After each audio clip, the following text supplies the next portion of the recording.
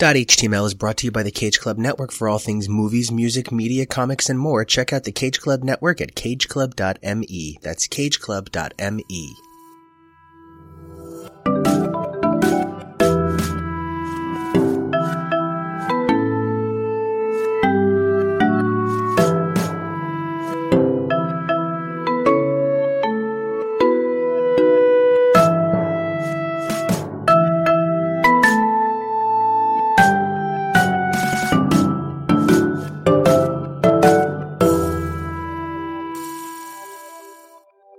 Everybody, I'm Nico. And I'm Kevo. And we're here to talk about the tiniest superhero in the universe. Ooh. That is, of course, Spider-Man. Not quite yet. Oh, then it's the other bug. Black Widow. Maybe in terms of screen time, the smallest. Okay, wait, then... I know. It's Wasp Man. I'm gonna come over there. Okay, so it's Ant-Man, the movie that's so fascinating it took multiple production teams. Yeah, it definitely took a team full of people to write this movie, apparently. Which is weird because in so many ways, as much as I enjoy it, and as much as I had a good time watching it, and as much as I enjoy it every time I watch it, I kind of walk away from this movie with absolutely nothing. I walk away with liking the characters that it introduces, but the story that they play out in this film doesn't really do much for me or mean much to me. One of the things that I think gets me the most about this film is that I felt like it came out of nowhere, and in so many ways, it's the first of its kind for the Marvel Universe. Suddenly we're on the West Coast, and that's kind of like, okay, we're back on the West Coast, but we're kind of away from everything in the West Coast we've been part of. Mm-hmm. I feel like we spent so much time back in D.C. and at the Triskelion and all of these other New York kind of things, and we were always doing something in Sokovia or Europe, and now we're just kind of hanging out in the Bay. Yeah, but it's a nice change of pace, change of scenery. And I'll give you that, but I guess I just don't keep expecting it to get very everywhere you look. Nah. I mean, I don't think it got too wrapped up in its setting, which was nice. We didn't see the backdrop of San Francisco used too heavily. It could have been any city, which is nice. We will see it more heavily used in the sequel, and it's so weird because, like, even though I just watched the first one, most of the sequel stays burned in my brain, and I kept being like, he does Giant Man in this one, right? When's he gonna Giant Man? And Kevo had to tell me, like, multiple times he doesn't Giant Man in this one. No, he does not. We will get to that in Civil War. Which, not even his movie, but good for him getting power-ups in other people's movies. Because why not? Because why not? It's not like the comics where every single major thing that happens to that character should happen in their own title. Because in that case, it's a monthly thing, and sure, they're $4 now, which is way too much. But you can just kind of like hop over there. Every month, there's another adventure or, part one of 11 parts of the same adventure, whatever they're doing right now. You gotta wait so long between Ant-Man appearances that when they can get him, if they want to give him a power-up in somebody else's movie, I don't really think they have a choice. Well, let's see. He was introduced in July 2015, came back April 2016, and then his sequel was July 2018. And we know that he appears next in Endgame. Yes, this April now, originally May. And he is one of the few Marvel Universe characters to get side media. Oh, yeah? Oh, yeah. He's part of the Marvel Newsfront. Oh, yeah, Marvel Newsfront, which is another attempt at a Marvel one-shot type situation where they had backup media. They had 2 seasons starring Leslie Bibb once again as Christine Everhart, reprising that role that she originated in Iron Man's 1 and 2 for the lead-up to Ant-Man. She actually interviews Scott Lang, Paul Rudd as Scott Lang, in addition to Darren Cross. The Marvel Universe has such a rich, long history of, I'm going to just say it every time you say Darren Cross, I just keep being, wait, Darren Criss? Yes, every time. And then I keep resetting it and I'm like, no, it's Chris Cross. Wait, no, what the fuck? And then it's never Chris Cross or Christopher Cross. It's not even Darren Star. Nice. It's just, oh God, I can't even. So like, I found this guy attractive when he was on House of Cards, and then here, I don't know, Broadway Matthew leaves me cold. He kind of reminds me of Paul Scheer. I get it, like a real masculine, like Latino Paul Scheer. Yeah, okay, yes. I can get behind that, or, yeah, I can get behind that, but like, in this instance, I guess I'm fine with it, but he is just like the most one-dimensional villain in the Marvel Cinematic Universe, which, by the way, is occasionally a pantheon of one-dimensionality. He's definitely pretty far up there. I have to say, early on, I was impressed by the way he used his own failing technology as a weapon. I think that was pretty resourceful. A lot of villains wouldn't even turn a failing into a weapon they could potentially use out of pride or shame. He definitely turned that guy into a booker. You know, and it was just, that was the point at which I was like, no, this is just, okay, he's just so evil. He's not even a little bit evil. He's just so evil. And it's funny because the only movie that we're going to cover, well, the only two movies that we're going to cover that I'm not going to have had a chance to have seen, digested, and then seen again are, of course, going to be Captain Marvel and Endgame, because just in terms of covering them, I'm not going to have had a chance. But at the same time, I'm kind of like, I've seen this movie, and I'm still sort of like, oh, right, he makes the dude like a human wad on the ground. And they go out of their way so many times to make him look evil with the adorable little lambs. And I swear to God, they ADR'd in extra pathetic sounding lamb noises to make us more upset that he was doing this. And then the moment when he is, you know, again, not to get ahead of ourselves, but literally he's like, I'm going to sell this shit to Hydra. Like, you just did everything you could to make this guy seem like the biggest douche. And one of the things that I think the Marvel Cinematic Universe can certainly be called out on is, with the exception of perhaps Loki, there aren't too many villains that show up multiple times. In fact, Thanos doesn't even show up multiple times in his capacity as a villain. He often shows up in his capacity as cannon fodder for more movie sales.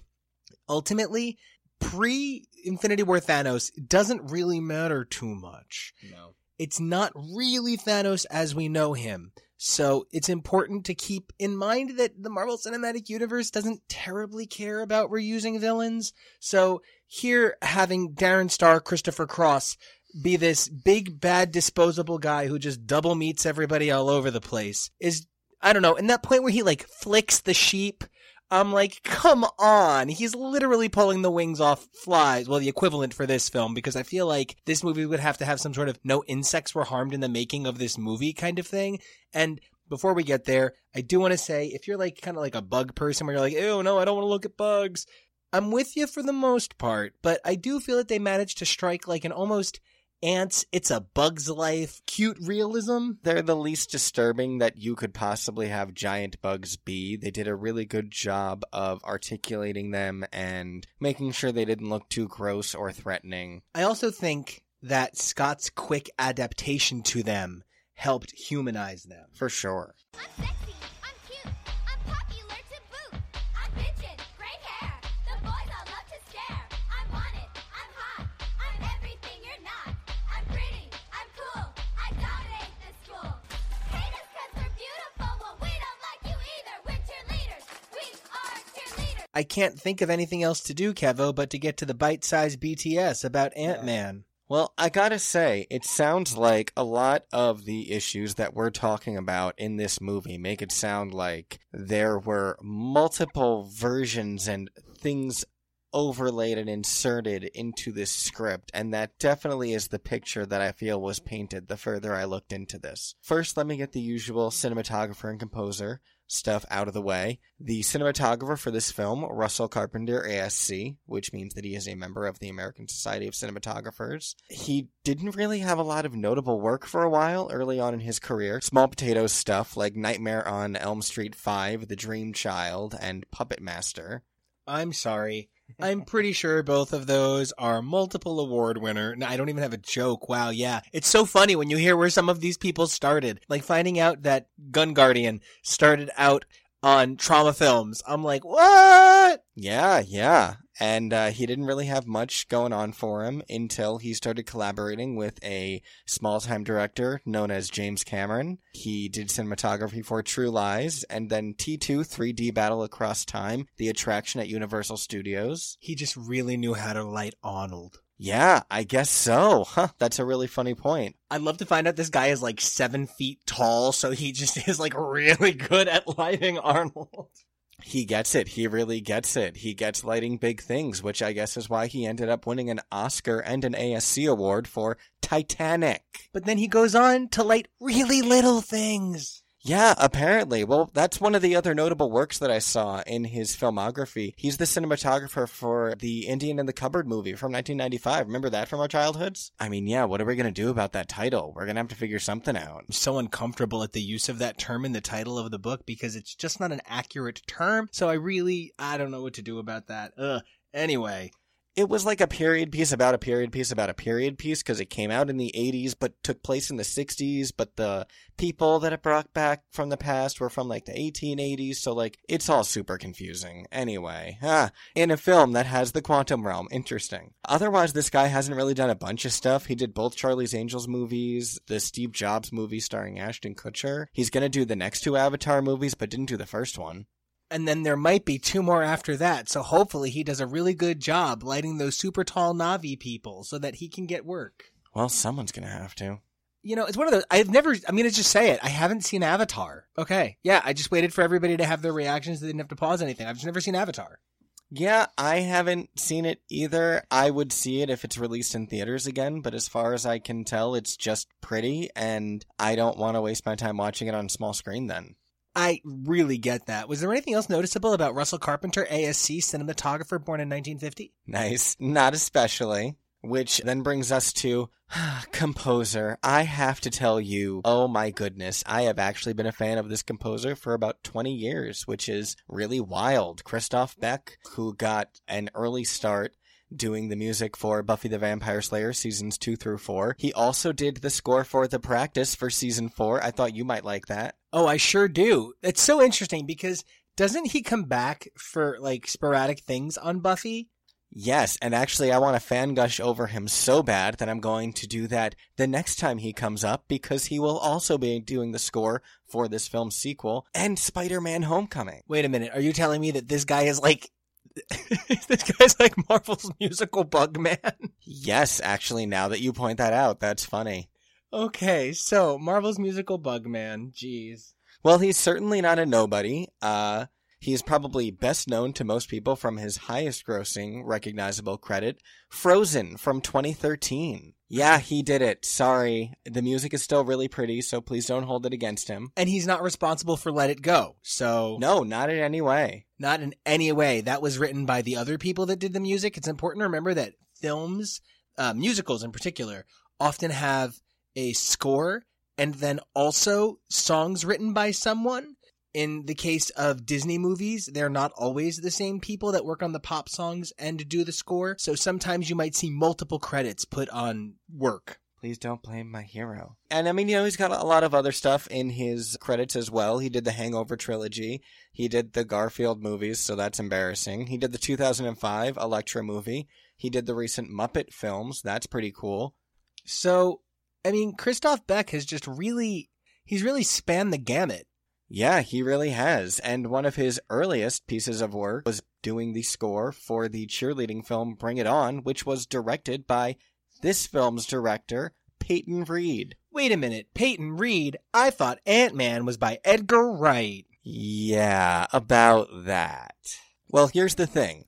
A long, long time ago, Edgar Wright was going to do the Ant-Man film. In fact, it was 2003 that he originally pitched it with his writing partner, Joe Cornish. Are you telling me that Ant-Man has been a possible film since 2003? It's actually been a possible film since the 80s, but was shelved because of a very similar project coming out at the time, Honey, I Shrunk the Kids. That's that movie about Rick Moranis putting on a super suit and beating up buildings, right?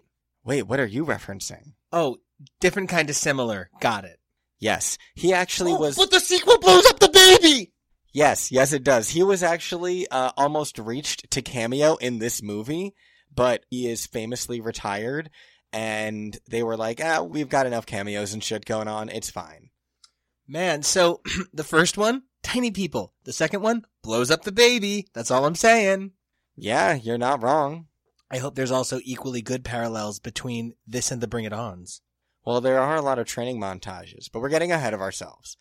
So they wrote a treatment and submitted it to Artisan Entertainment, and they're pretty sure that Artisan Entertainment never even passed it along to Marvel because they wanted to do Scott Lang as a burglar, and Artisan wanted, like, family stuff put in it. So eventually they pitched it directly to the then head of production, Kevin Feige, And in 2006, they were hired.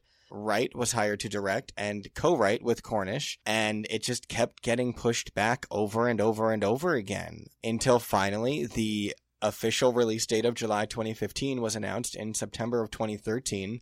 Finally, after multiple holds and rewrites, Edgar Wright eventually left at the 11th hour in May of 2014 due to differences in their vision of the film. He stated, "I wanted to make a Marvel movie, but I don't think they really wanted to make an Edgar Wright movie," which is a really interesting statement to make.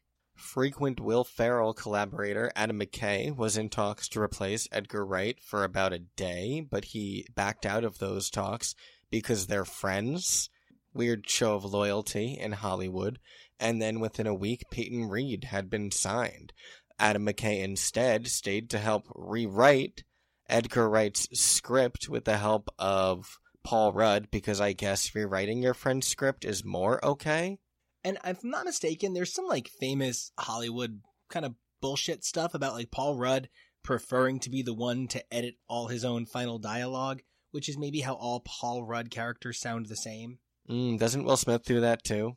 Yeah, but Will Smith is a unique case unto Will Smith's own self. That's very true. One of the weird things I found in Peyton Reed's background, by the way, is that he directed the live action sequences for the first 13 episodes of Back to the Future, the animated series, and wrote the script for Back to the Future, the ride.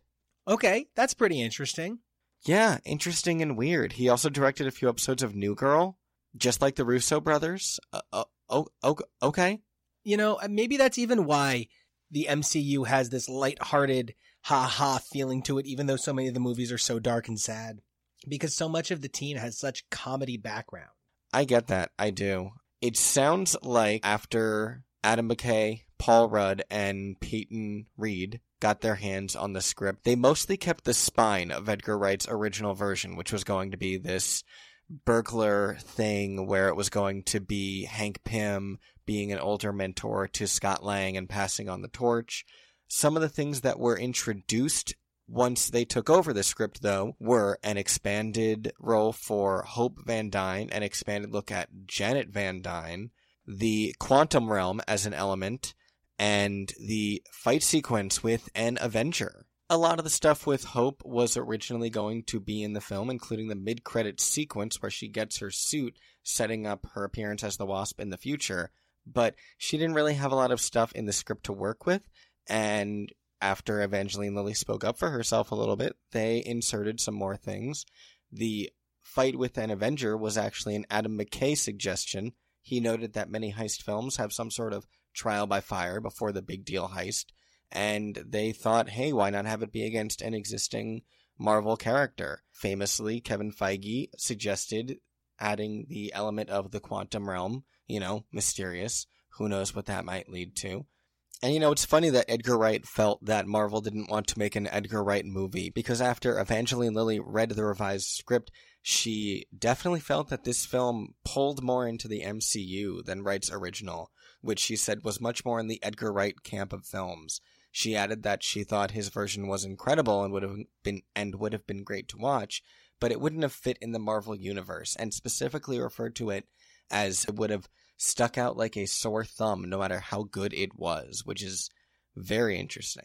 And kind of, I think, the fate that Guardians would have suffered if the entire MCU hadn't been rejiggered around Guardians itself. In so many ways, Guardians could have been this one weird note if it had bombed. We wouldn't have really come back to it. We could have cut around it. Really, truly, if Guardians had bombed, I very much think they would have changed plans and made Infinity War happen some other way. Yeah, I agree. And as we've said, they might have even appeared minorly, but they wouldn't have built so much around it the way that they have. In fact, we know that the quantum realm is going to play a role in Endgame, so then we have to ask ourselves, if the quantum realm is going to play a role in Endgame, and the quantum realm wasn't even inserted into this film at the time production was intended to begin, and ultimately Guardians was made before this movie, we kind of have to say, at the time they made Guardians and all the stuff they did with Thanos and Ronan, they didn't know that the quantum realm was going to be one of the methods that they used to defeat Thanos in Endgame. That's what we're at least assuming. We also couldn't have known that Captain Marvel was going to go where she went because just recently she was intended to be inserted between Guardians and Ant-Man. So it's so interesting to imagine how different the Edgar Wright version would have been, and it's really interesting to hear Evangeline Lilly and Edgar Wright not agree on it. Yeah, absolutely. There is also another example, by the way, of how this film could have been different. You'll never guess who was a contender for Scott Lang, who was previously a contender for a different MCU hunk. Was it Zachary Levi? Oh my god, that was funny. No, Joseph Gordon-Levitt, who is a good 12 years younger than Paul Rudd. You know what? I don't know that I would have. I don't know. I don't either. I'm not a big comic Scott Lang fan. I'm a big comics Hank Pym fan when he's not being gross and horrible and problematic. And I think that's, I don't know. Janet all the way. Basically. Also, Hope was originally offered to Jessica Chastain, and she had to turn down the role due to scheduling conflicts. And now she gets to be terrible in Dark Phoenix. Evidently, Dark Phoenix is going to be terrible. Is she in that? Yes, but no one knows as who. Here's the most fascinating thing. They've decided I just can't even know it. No, it's not even fascinating. I've already taken a bunch of shots at how many times they've had to do reshoots, and every time an article comes up that's like, test audiences agree, Dark Phoenix is really not very good. Somebody always comments, old link, no one cares, and then 2 seconds later I'm like, no. This is just an article you're getting used to seeing. It's getting to the point where every time I see a new article saying that New Mutants is bad or Dark Phoenix is bad, I'm just ready to put thoughts and prayers. That is wild. And the biggest problem is the same problem that this film had, which is you can frequently tell all of the fingerprints that have been put all over the movie. You know, even after Adam McKay and Paul Rudd did their take on the script, production writers Gabrielle Ferrari and Andrew Barr were brought in to do the Louise montages. They wrote like the scripts for those, and now those guys are the co-writers of Ant-Man and the Wasp, which came out this year. And then even after those guys came in and wrote those sequences, a Marvel writer, Eric Pearson, who you might recognize as having written most of the Marvel one-shots, came in and did further rewrites to Ant-Man. So like people just kept coming in and doing more stuff to it. The tiniest heroes need the longest credits. Yeah, basically. Our game is fierce and we are hip, so get on back, you can't touch this. Our game is bad, we're without peer, so get that weak mess out of here. Tried to steal our bit, but you look like shit. But we're the ones who are down with it. So this movie starts with somewhere the Marvel Cinematic Universe has never gone before. 1989. I love that we open on this smash cut of the Triskelion still under construction. And we get Peggy, and we get Howard Stark, and we get guy that's not Michael McKean. Yeah, that guy. That guy who's not Michael McKean. Yeah, whatever. No one cares about that. So he's there and then he's in it later, and that's really all that matters. It's really cool to see Peggy, and it's really cool to see John Slattery as Howard Stark again for the first time since Iron Man 2.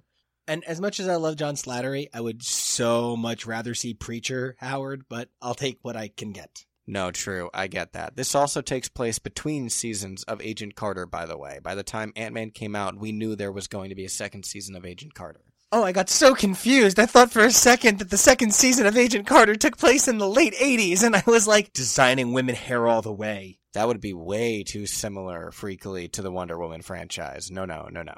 But it would have been way before it, so... Yeah, so it would have been like a real weird time loop thing. It would have been like Peggy Carter finally had psychic powers.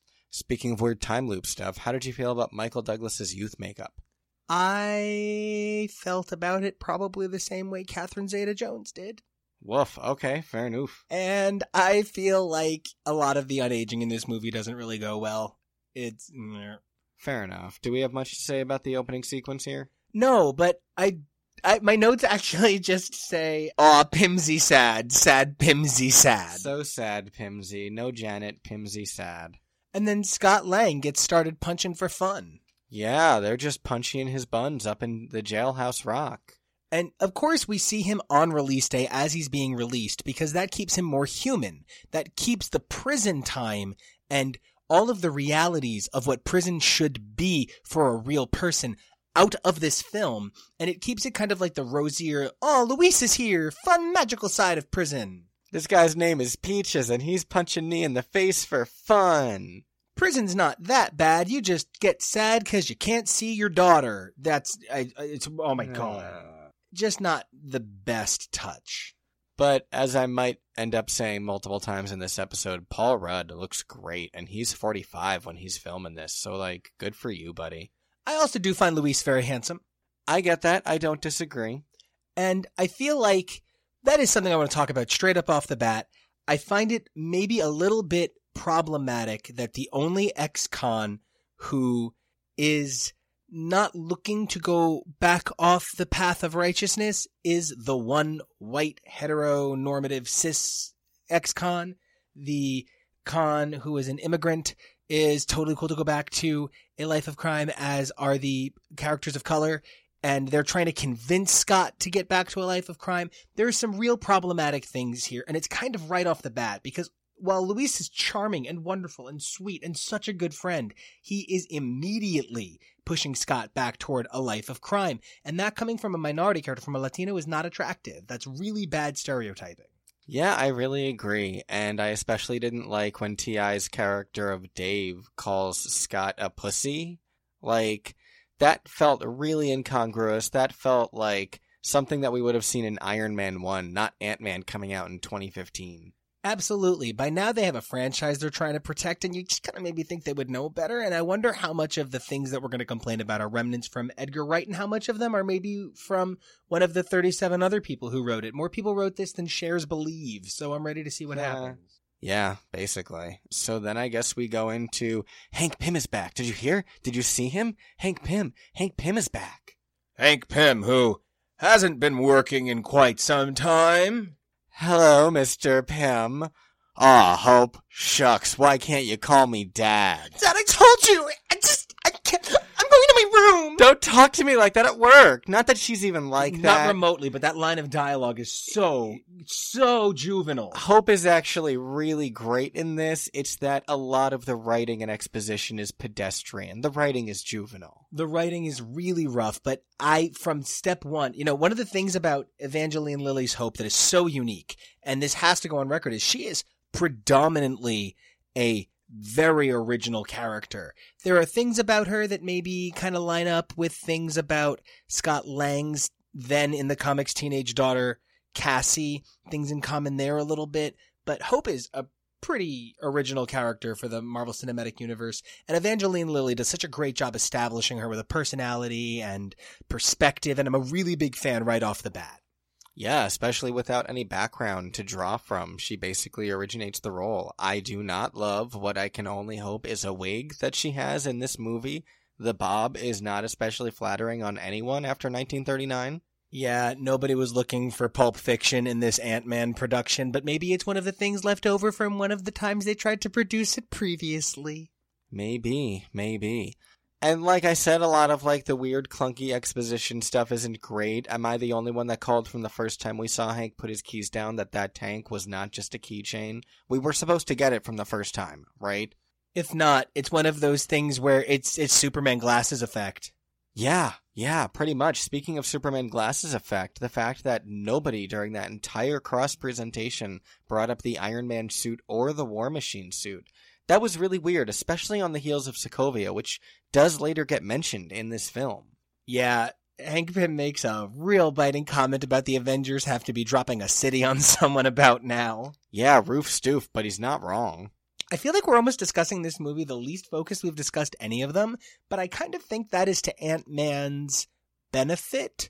This movie is weirdly segmented and also weirdly all over the place, kind of like it reads like a fusion of multiple scripts. Yeah, it's very jumbled, and we're about to come into one of the segments that I think was potentially an overlay once Edgar Wright left, which is Scott Lang appearing at his daughter's birthday party. I do like that the co-parenting situation is at least positive. Bobby Cannavale's character at no point seems to be anti-Scott. He just seems to be the best interest of my family and my daughter. He is a character who seems forgiving, and while it's kind of like eye-rolly that, of course, she goes from an ex-con to a cop, it's really important to note that I don't feel Judy Greer's character is at any point any kind of...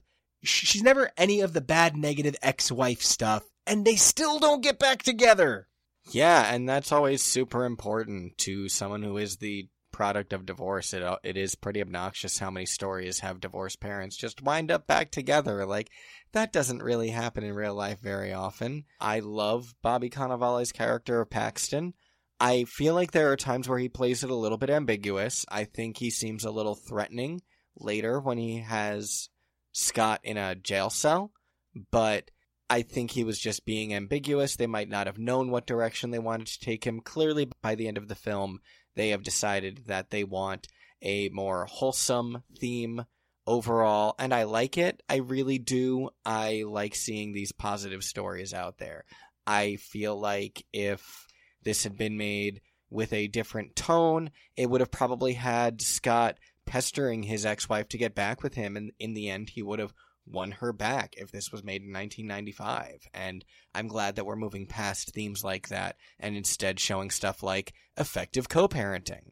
And I think Judy Greer's character is so well developed in that she's kind of like, you get to be a dad when you do the responsible things. You can't just be fun time dad. Although it's really cool that he shows that he knows his daughter well enough to give her a gross doll that she would enjoy. And that does set up that she's okay with gross things, so giant ants don't freak her out later on. True, very true. And I definitely agree about Judy Greer's characterization when she says to Scott, you're her hero, just be the person she already thinks you are. She's clearly showing that she cares about Scott and wants him to succeed. They want him to succeed, and that's important. One of the things about Scott trying to succeed that kind of bothered me, I think it's supposed to be played up for fun, but I don't really appreciate it. That sequence at the Baskin-Robbins where he gets fired because his boss finds out about his criminal past that he left off of his application, and it came up in the background check because Baskin-Robbins always finds out. They always find. I don't like how he's like, I have so much power being your boss. It made me feel powerful. Like, that's fucking weird. Like, that's definitely an Edgar Wright bit. I don't even know how to respond to stuff like that sometimes. There are frequently scenes in these films where I'm like, what the frig did you decide to spend a whole minute of this very limited screen time devoting to this thing? So freaking weird. That brings us to Luis's finally getting what he wants and convincing Scott to join this heist. But I kind of feel this is the first time the movie falls apart in a really direct way. This is the dumbest motherfucking heist in the world.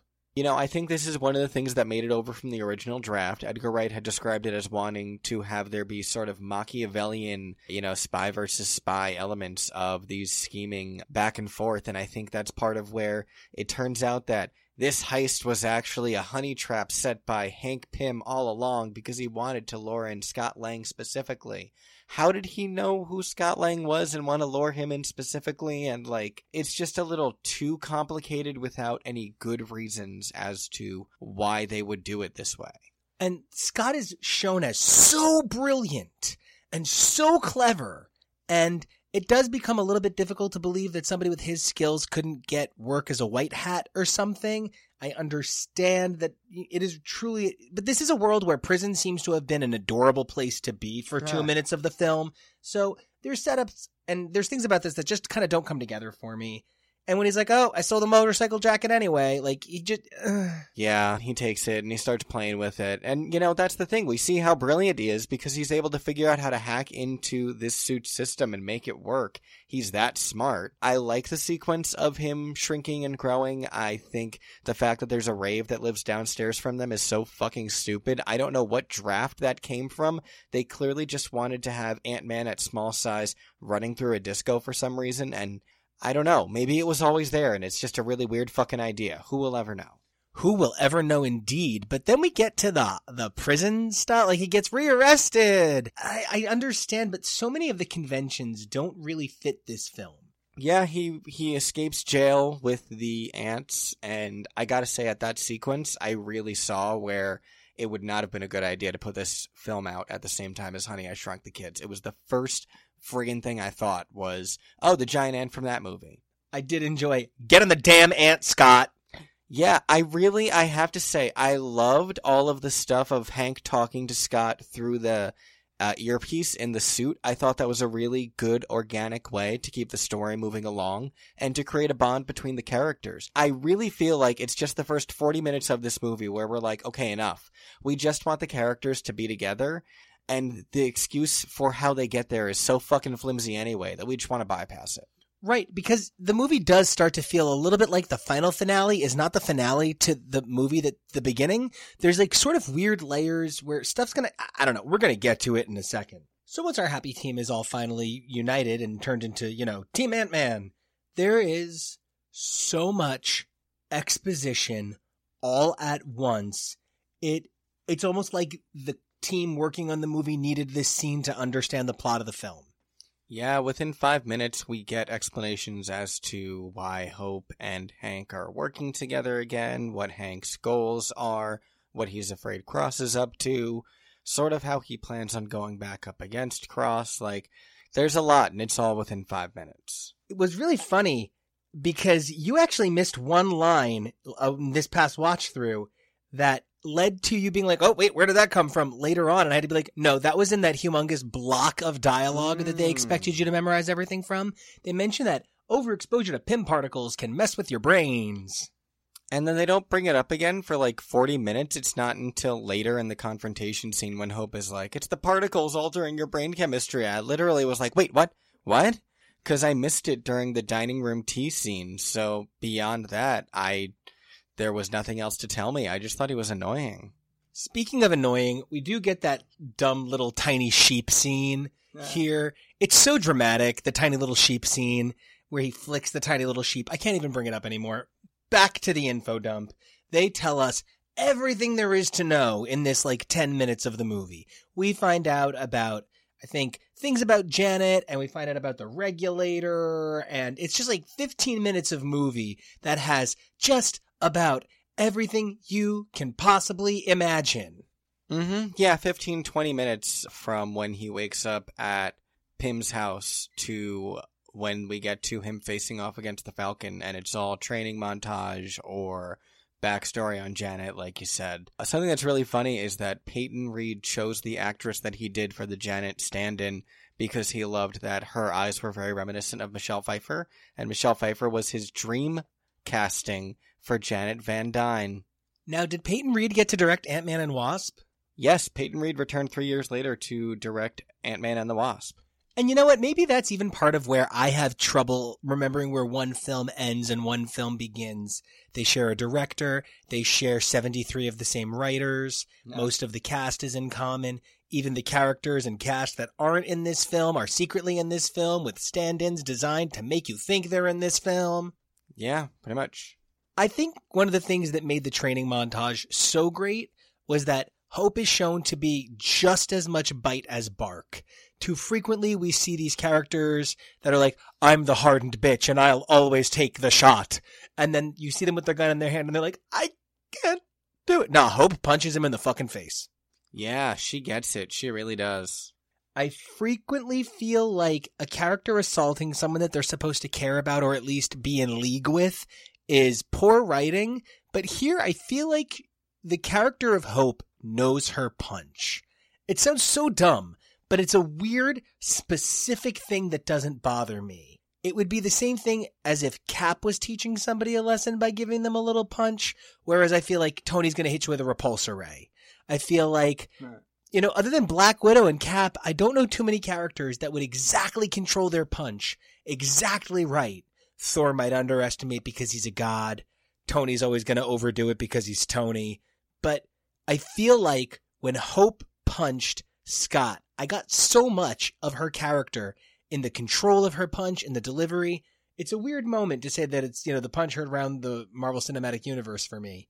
But it really is part of where beyond my normal love of the Wasp, my excitement to see Hope become the Wasp really started to take seed. That's really cool. I like that. I like that a lot. I like the next sequence that we go into as well. The introduction of Falcon into this film. As I mentioned earlier in the episode, it was a later edition when they were just looking for a character to have Scott Lang as Ant-Man go up against. Yeah, and we didn't even know that Sam Wilson was going to be in this movie until literally the month it was released, I think. Yeah, the choice of Falcon was so great because it really did help support a lot of the decisions that were made in Age of Ultron, giving us Falcon, a character who we had come to care about earlier in Captain America. It all felt very good, and knowing that Falcon is kind of the guy that brings in Ant-Man, and I'm not about to blow anybody's mind with information that no one's ever noticed before, but there are way too many bugs and birds running around the Marvel Universe at any given time. Yeah, there's Falcon and Vulture and Spider-Man and Ant-Man and Black Widow, and it's a lot of bird and ant people. I feel like I'm at Disney's goddamn Animal Kingdom watching these movies sometimes. It is tough to be a bug. It is tough to be a bug, except when you're an Ant-Man, because I feel like these sequences with all these different ants, like I kind of walked away being like, wow, ants are fascinating. I really enjoyed all of Scott coming into loving being Ant-Man, because that's actually one of the things that sets Scott apart from Hawkeye, maybe. I don't think Hawkeye loves being Hawkeye. I think Hawkeye is fucking Hawkeye and he deals with it. But Scott Lang is like, I love my ants. I'm growing. I'm shrinking. Clicky click regulator. He's having the best time. Yeah, and I enjoy watching him do it. That's one of the things about loving Paul Rudd in the role of Scott Lang. And Michael Douglas, too, even has a lot of fun in this role. And that makes it a lot easier to enjoy. You know, this is a great cast. These are some very talented actors. I was just standing there watching the scene where Scott Lang is trying to figure out how to control the ants. And, you know, it could seem silly, but the way that Paul Rudd, Evangeline Lilly, and Michael Douglas are all taking the performances and the scene seriously, you really find yourself falling into it. And I actually really love watching Scott Lang come to love being Ant-Man in a movie called Ant-Man that I don't love, but I'm still left wondering, why the fuck Scott Lang? Why Scott Lang? Why Scott Lang? You would have rather Hank Pym? Hank Pym has this whole, it has to be Scott thing. And this part, don't get me wrong, I do see it. I do understand where he's coming from. Oh yeah, absolutely. This guy is able to do this. He's able to work with the ants and he gets so capable at it so quickly. But how did he know this guy would be the guy to do it? I definitely see where you're coming from with that. We are going to do an episode where we watch Newsfront with Christine Everhart, and we will see a little bit of the backstory that they filmed and put in videos on YouTube. So maybe that sheds some light on why Scott was the ideal candidate for this. I'm not sure, but it definitely bugged me a lot too. Did it bug you then? Yes. You had made a comment while we were watching the film that you felt the only reason that Ant-Man was able to get the better of Falcon was because Falcon just isn't used to fighting superhuman enemies. He is a soldier. He has training. I kind of feel like it's pretty difficult to beat an Ant-Man. The guy can get so small, and his punch is like a bullet. You could shatter a dude with that punch. I do feel like an Ant-Man or a Wasp is an unfairly strong challenger to take on. I definitely agree. I think the only difference is that Sam Wilson does have military training, and Scott Lang kind of is just a dude. The best we saw is that he can beat up an inmate named Peaches. But we did see that he's cunning, clever, and capable of pulling off ridiculous heists with no real purpose. Yeah, that's true. Now, I understand that he has to break into the Avengers lab for something in specific. Okay, great. I think it's a little ridiculous that it's just kind of hanging out there, and this whole thing comes together the way it does. Ultimately, I do feel like a number of the heists are just kind of buying time. Hey, you know what's funny? The next time we're going to see this Avengers facility outside of either Civil War or an Avengers movie is going to be Spider-Man again. You know, the bug stuff doesn't bug me at all, but it is really interesting how closely related they kind of are. It is all very connected. What a very tangled web they weave. And on that venomous note, let's talk about Cross showing back up. Quite cross.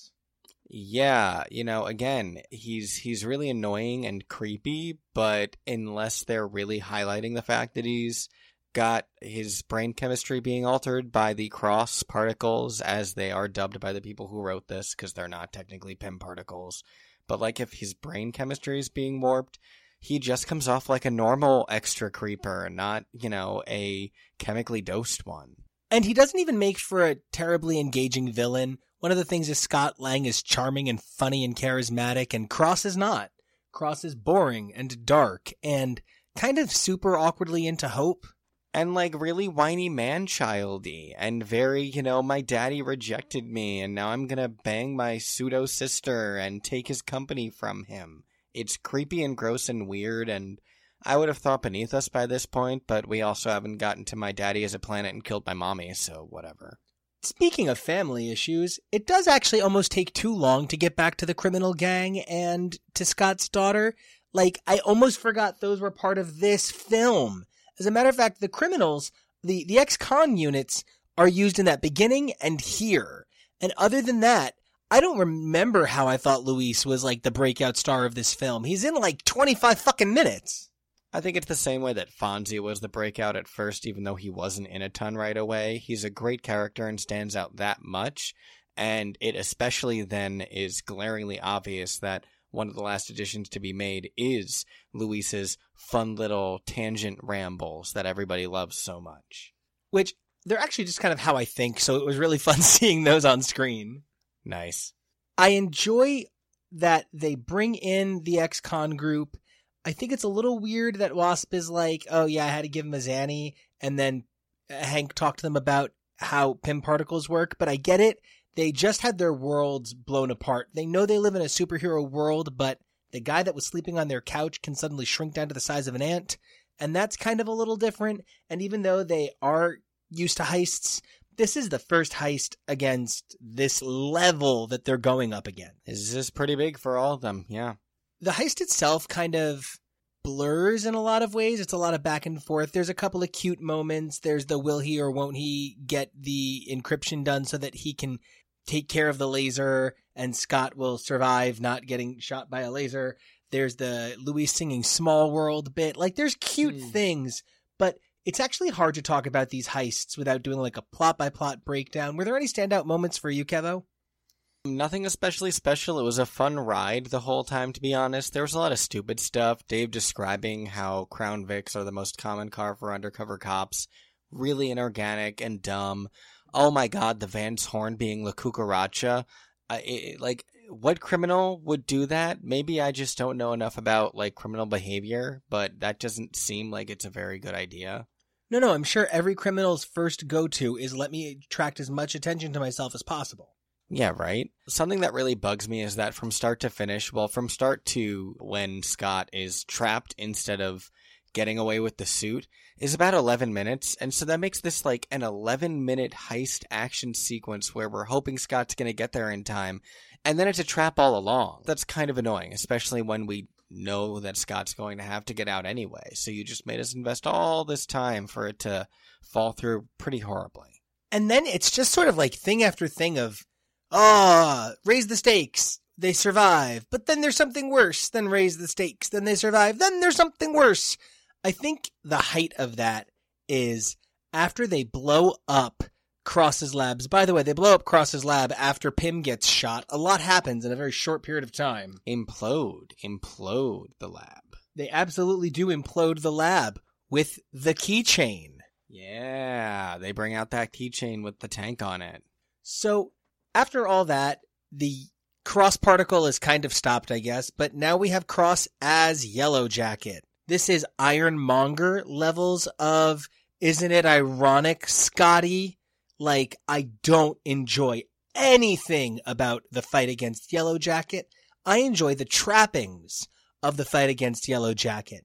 Like the giant Thomas the Train, the giant ant, and of course, who wouldn't love all of the stuff on the little train set falling over as it's going around? It created a really dynamic chase sequence without drawing it out.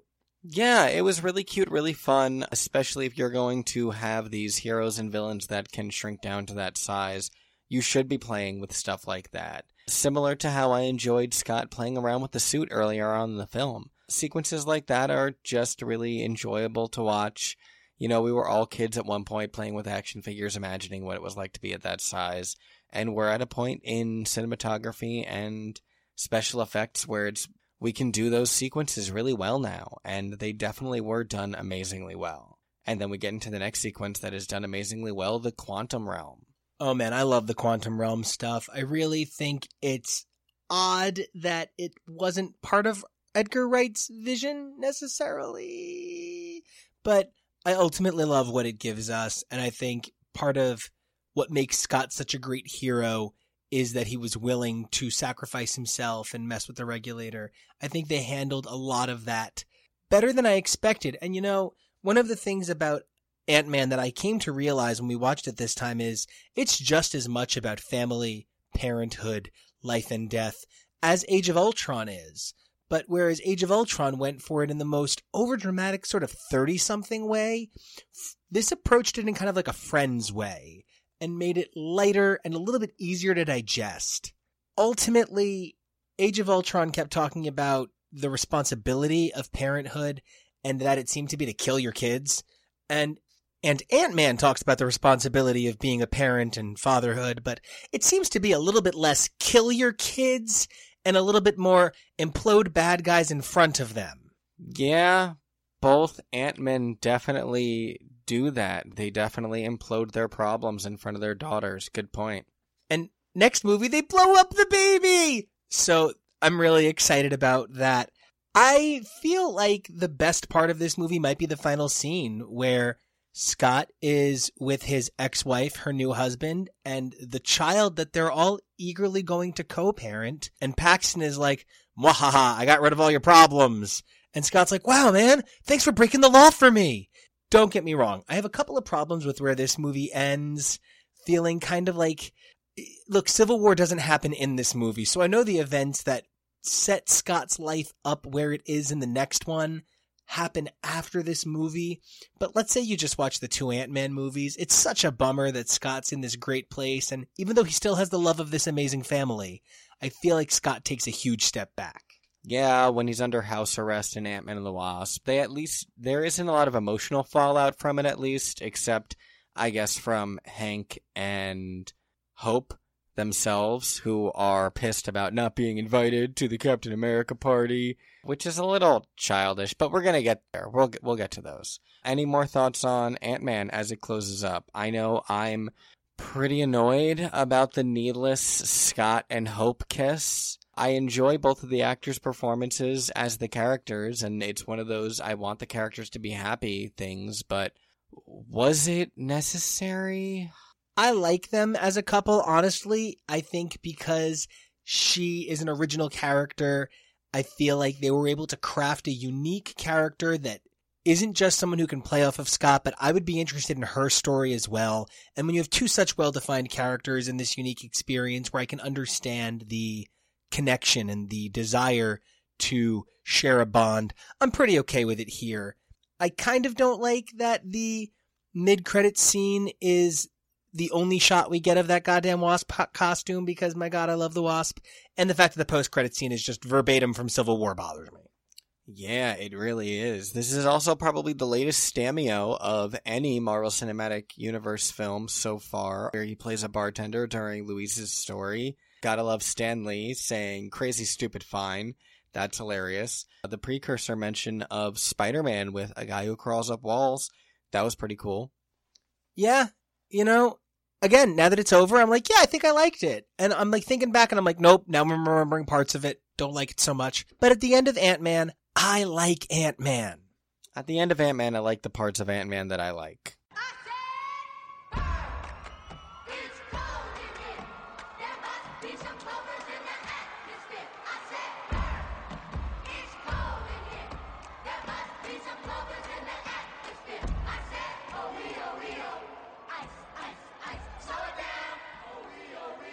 So next up are the two seasons of Newsfront, the one that came before Ant-Man and the one that came before Civil War. I guess all I'm really looking for is maybe a little bit more in-depth into the background that they just sort of expected us to bring to the table. I'd like to know a little bit more about Scott Lang so I understand why Hank Pym is so, like, obsessed with him.